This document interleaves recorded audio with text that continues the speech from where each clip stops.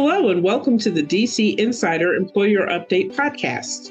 This podcast provides updates based on the expertise and insights from the attorneys at the Washington, D.C.-based law firm Fortney Scott and their guests. This podcast will provide an analysis of significant federal developments affecting the workplace that employers need to understand and is for informational purposes only and does not provide legal advice. Now let's turn it over to our host, David Fortney. Hi, everyone, and welcome to another edition of the DC Insider Employer Update. This is David Fortney, and joining me today is both Nita Beecher. Hi, David. Hi, everyone. And Bert Fishman. Hi, David, Nita. Nice to be back. It sure is. And of course, this is our last podcast of 2023. We've had a blast doing these, and we thought today, kind of to end the year, we're going to kind of track what our friends in the agencies have been doing. And specifically, they gave us a holiday gift about a week or so ago. They put forward the regulatory agenda. I know you have to be a real geek to think that's a holiday gift, but for us in our space, that kind of is. Because what that is, it provides the playbook, if you will. It is the agencies publishing. They're not held accountable. It's not formal deadline. But it is an articulation of what regulations they intend to work on and what they intend to do, at least for the next 6 months or longer. And I think it provides a lot of insights into that. So what I'd like to do is take today, and Nita and Bert, with your able assistance, see if we can unpack some of the highlights, because it covers every single regulation by every single agency. So there's a lot there. But let's get it honed in for what employers need to know. And I was thinking that maybe we would start with the U.S. Department of Labor. Our friends at DOL, they're big regulators, and they don't disappoint. And Bert, maybe I can ask you, you looked, I know, at the wage and hour division, which has had a lot of activity. What's the highlight that you see in that reg agenda? Obviously, I think the biggest one, David, is the new overtime rule. That is what they call the 541 rules. It sets the threshold for when exempt employees not eligible for overtime and everybody else is.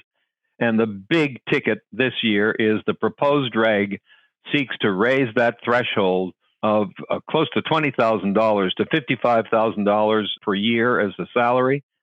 And there's an automatic increase linked to the CPI.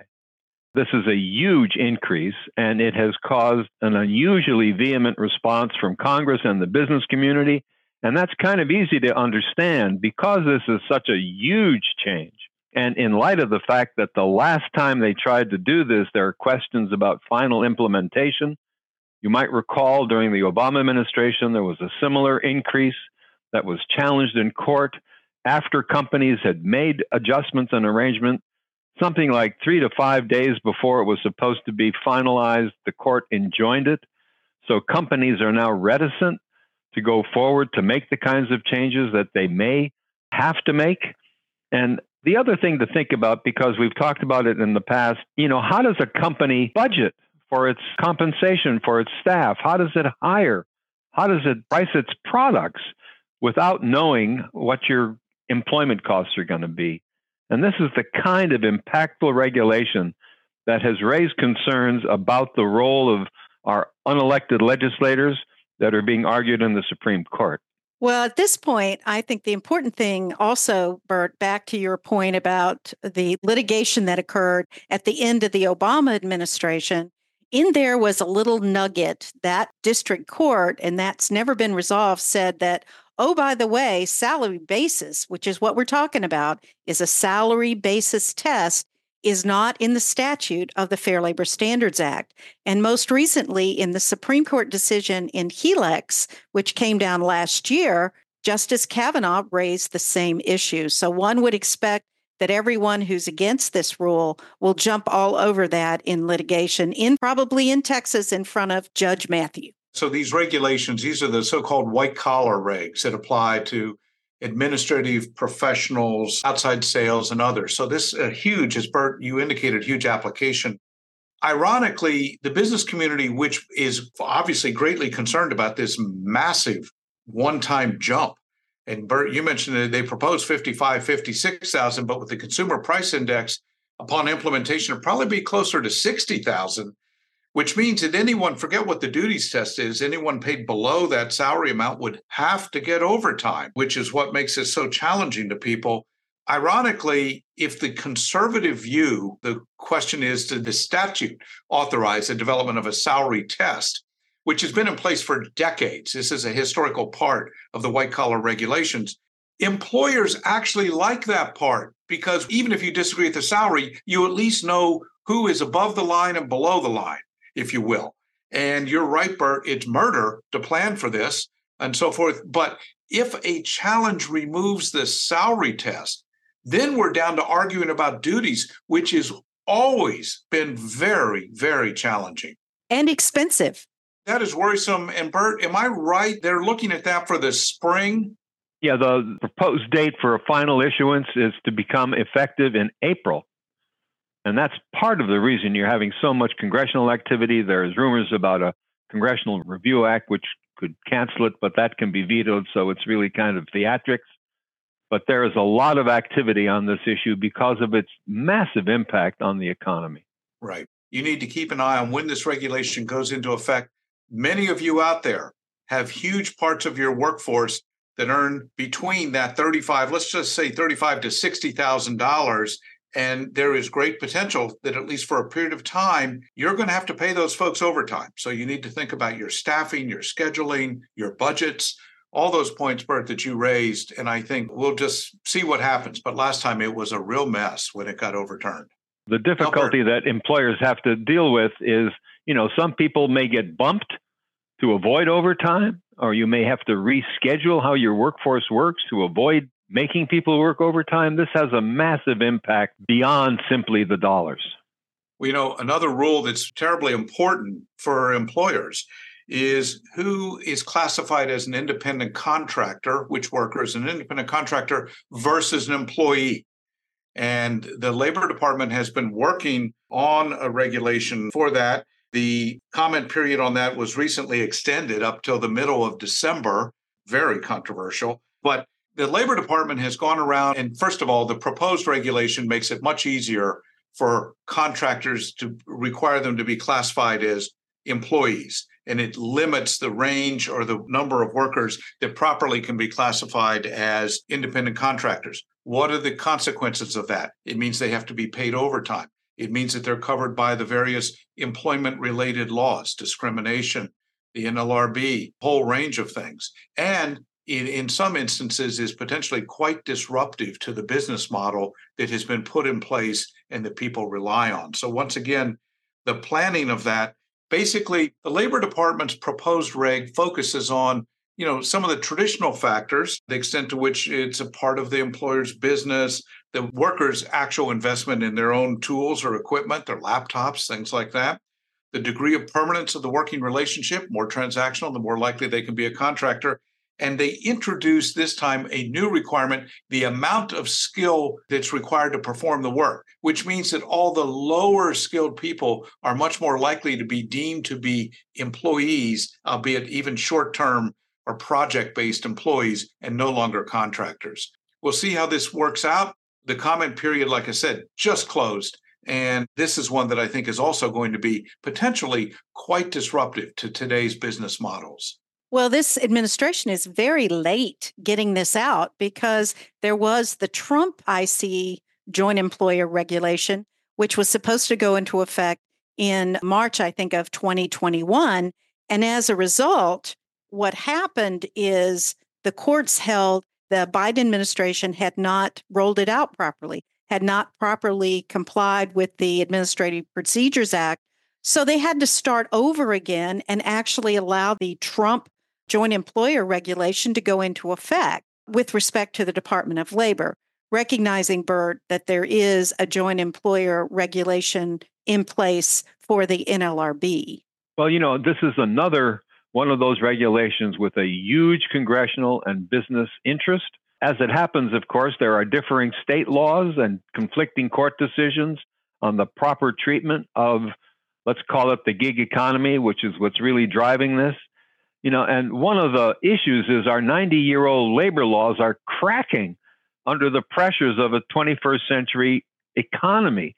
And somehow or the other, We have to find a way to bring more workers under some of the protections of the workplace laws without destroying the individuality and creativity of genuinely independent workers. All the trouble that happened in California with AB5 is an admonitory example, but this is a very, very significant issue. You know, everybody's talking about other kinds of social issues before the Supreme Court. This one actually affects the operations of our economy. You're right. And Nita, you mentioned about the joint employment reg that the NLRB has. We're going to have a whole podcast in January dedicated just to the NLRB. So we're going to unpack that then. It's noteworthy, though, that the Labor Department opted not to pursue that. Well, let's shift gears into some other areas that the Labor Department, again, is a pretty heavy regulator. Let's explore federal contractors. And Nita, maybe I could ask you to kick that off. Certainly. Let's talk about our friends at the Office of Federal Contract Compliance Programs. They have been pretty quiet. We expected them to issue new regulations. The regulations that we operate under as federal contractors really haven't changed all that much, honestly, since the 70s. And especially how you do your affirmative action plans, you're doing them by establishment, doesn't really reflect, as Bert was talking, doesn't really reflect how people actually manage their companies today. We have not seen new regulations. We have it in the regulatory agenda that there will be something issuing. The NPRM is expected in late 2024, shortly before the election. But I think we can see, just to give a minute or two, you can see what's going to happen in that proposed changes by what is in the current scheduling letter that came out in August of this year. One, they're going to try and pull together as many groups of employees into one affirmative action plan as they can. Right now, what they are doing is they're claiming you have a campus-wide setting as a corporation if you have buildings within as much as 30 miles of each other, and they want the affirmative action plans for all of those. So that seems to lead us to think that there will be something closer to what we call functional affirmative action plans. Obviously, a lot more information on compensation will be required. Analysis will be required to be submitted to the agency. And I think most importantly, you're going to see much less focus on affirmative action, especially after this year's Supreme Court decision, much more on systemic discrimination. Thanks, Nita. And another point that federal contractors are grappling with are new regulations involving prevailing wages and benefits. In the construction area, laborers and mechanics are subject to the Davis-Bacon Act, and there was a massive revision of the DBA regs that just went out about a month ago. Anyone involved in that space, if you're not familiar with it, you must become familiar. And a companion piece, the Inflation Reduction Act, a very misnamed statute, that's what's putting billions out there for the infrastructure rebuild, contains a number of additional requirements, including apprenticeship programs applicable to construction projects. So those new requirements are being kind of, as they say, building the plane while flying it a little bit. And the Labor Department also is going to be issuing new service employee regulations affecting their prevailing wages and benefits. So the workforces, the non-exempt workforces that largely power these federal contract obligations, there's going to be significant changes this coming year for those.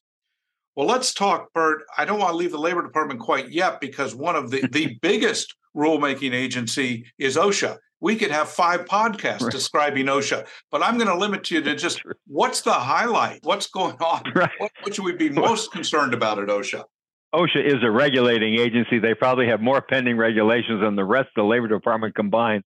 But the one that's causing the most controversy is the one that doesn't deal with health and safety. It has to do with who participates in a walk-around, in an OSHA inspection.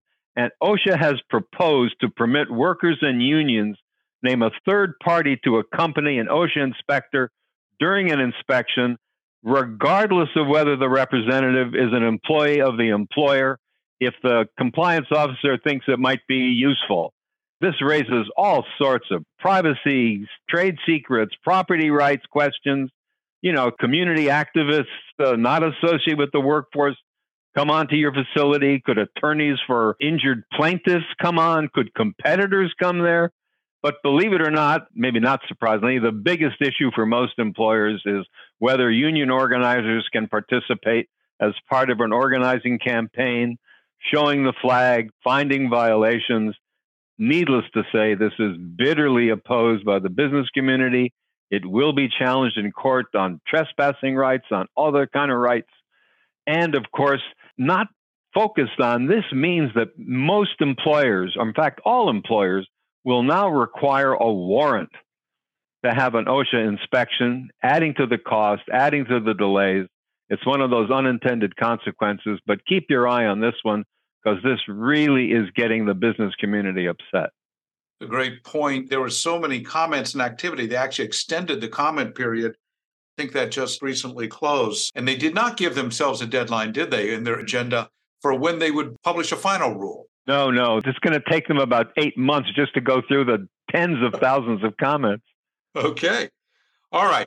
Well, let's shift over out of the Labor Department. Let's go over to the Equal Employment Opportunity Commission, or EEOC, not a traditional heavy regulator, because certain statutes, Title VII basically says it doesn't authorize regulations, but a number of other statutes, the EEOC does administer authorized regulations. And Nita, they have some regulatory activity going on. What's going on with the EEOC? Well, I think we've talked about this on previous podcasts. We have the Pregnant Worker Fairness Act that was passed this year. And one of the requirements was that EEOC issue regulations by the end of the year. They have, in fact, issued proposed regulations. There are a couple of issues in particular that have been raised. And I think one of those has been the fact that they have added abortion as a protection, either having one or not having one. And Bert, what are some of the other controversial items under the proposal? Well, yeah, Anita, the most important, of course, is the inclusion of abortion that's caused a congressional response. But the other elements of the regulation that have caused concern are provisions that permit covered employees to not perform the essential functions of their job for up to 80 days. And that includes fertility treatments, lactation issues. There is some indication that the agency is going to respond to these comments and may very well modify this proposal. As David pointed out, the EEOC generally doesn't do regs. This is unusual, one of the unusual ones that it does. So a lot of things that we don't know what else they're going to be doing, other than they're going to finalize the harassment guidance, which has come out. And some of the issues around that have to do with LGBTQ harassment, use or not use of misgendering people, and whether that's harassment, for example. And I think, David, the biggest one that is not on the agenda, but we feel is coming, is whether there's going to be a new EEO1 component to pay data collection sometime in the next year. Yeah, Nita. And of course, you've been very deeply involved in that for years. Part of the National Academy of Sciences initial study. They've looked at this twice for the EEOC. Currently, I think many in the employer community had expected, as soon as the EEOC achieved its full complement of 5 confirmed commissioners, which it now has, that the Democratic majority would punch out very quickly this component to this pay data collection report, possibly as early as the first quarter of 2024. The truth is, we don't know exactly what's going on. I think there's at least some possibility that EEOC may engage in some rulemaking on this. They have the ability to do so. EEO1 obligations are based on a rule, and a rulemaking would take quite a while. And so I think there's strong interest at the EEOC to renew pay data collection. But how that's done, what data is collected, how soon it's done, is there going to be a pilot study? There are many, many issues that I think they're actively working through. Well, one data point I think we can take into account is that when they extended the EEO1 component 1 with the OMB, they only extended it for 1 year instead of 3. So I think that's a factor. I agree. Well, let me just touch on one final thing, and then we'll get going here so people can keep on with their holiday celebrations. But we focused on some of the big traditional workforce agencies, the Labor Department and all of its agencies, the EEOC. But I want to just remind people that some of these non-traditional workforce agencies are poised to issue regulations that will be extremely far-reaching. The Securities and Exchange Commission, not one that the EEO and compliance personnel typically worry about, is poised, and we believe very likely in April of 2024, to issue proposed regulation that would deal with the reporting in annual reports, the 10K, the required reporting for publicly traded companies, of very detailed DEI metrics data on companies' workforces. Stay tuned. That would be a game changer and make much more public information on that type of detail that's not available today. Another point that it goes to one of our themes, which is what is the impact on business of all these changes, is the FTC, Federal Trade Commission, which is looking at potential restrictions on non-compete agreements. Many states do have such restrictions. This isn't a completely foreign concept to employers, but to impose a national standard on that is one that has caught a lot of people's attention. And that's another, I call it regulatory change that we're anticipating we're going to hear more about next year. And just let me add a caveat. As we've discussed in a previous podcast on what we call the Chevron doctrine, there will be an argument in January that may affect whether these regulations will go into effect. And it could fundamentally alter not just how the government works, not just how the workplace operates, but on how all of us in society operate. That's a good reminder, Bert. And we did cover that in a detailed podcast. And as we all know, it's going to be the courts that have the final word on the efficacy and whether these regulations, in fact, go forward, notwithstanding all the work that these agencies may be doing. Well, let's wrap up the year and wrap up this podcast with a couple of key takeaways. I'll go first and get out of the way so they can hear from you guys. I think that even if those regulations are superseded or put aside by the courts, the sub-regulatory guidance, and we've seen a lot of examples of that. Most recently, the Wage Hour Division issued sub-regulatory guidance dramatically increasing child labor penalties. No advance notice, no comment, just here's how we're going to administer the program, and they cranked up the penalties. I forecast a lot more efforts at sub-regulatory guidance. Well, let me go next, and at the risk of repeating myself, if you had any doubt, the next 12 months will show that the judiciary is running this country. The decisions of the Supreme Court on all of these regulatory advances and initiatives that we've been talking about are going to be challenged. And I think the results of those decisions will fundamentally alter the workplace in a way that we have not yet contemplated.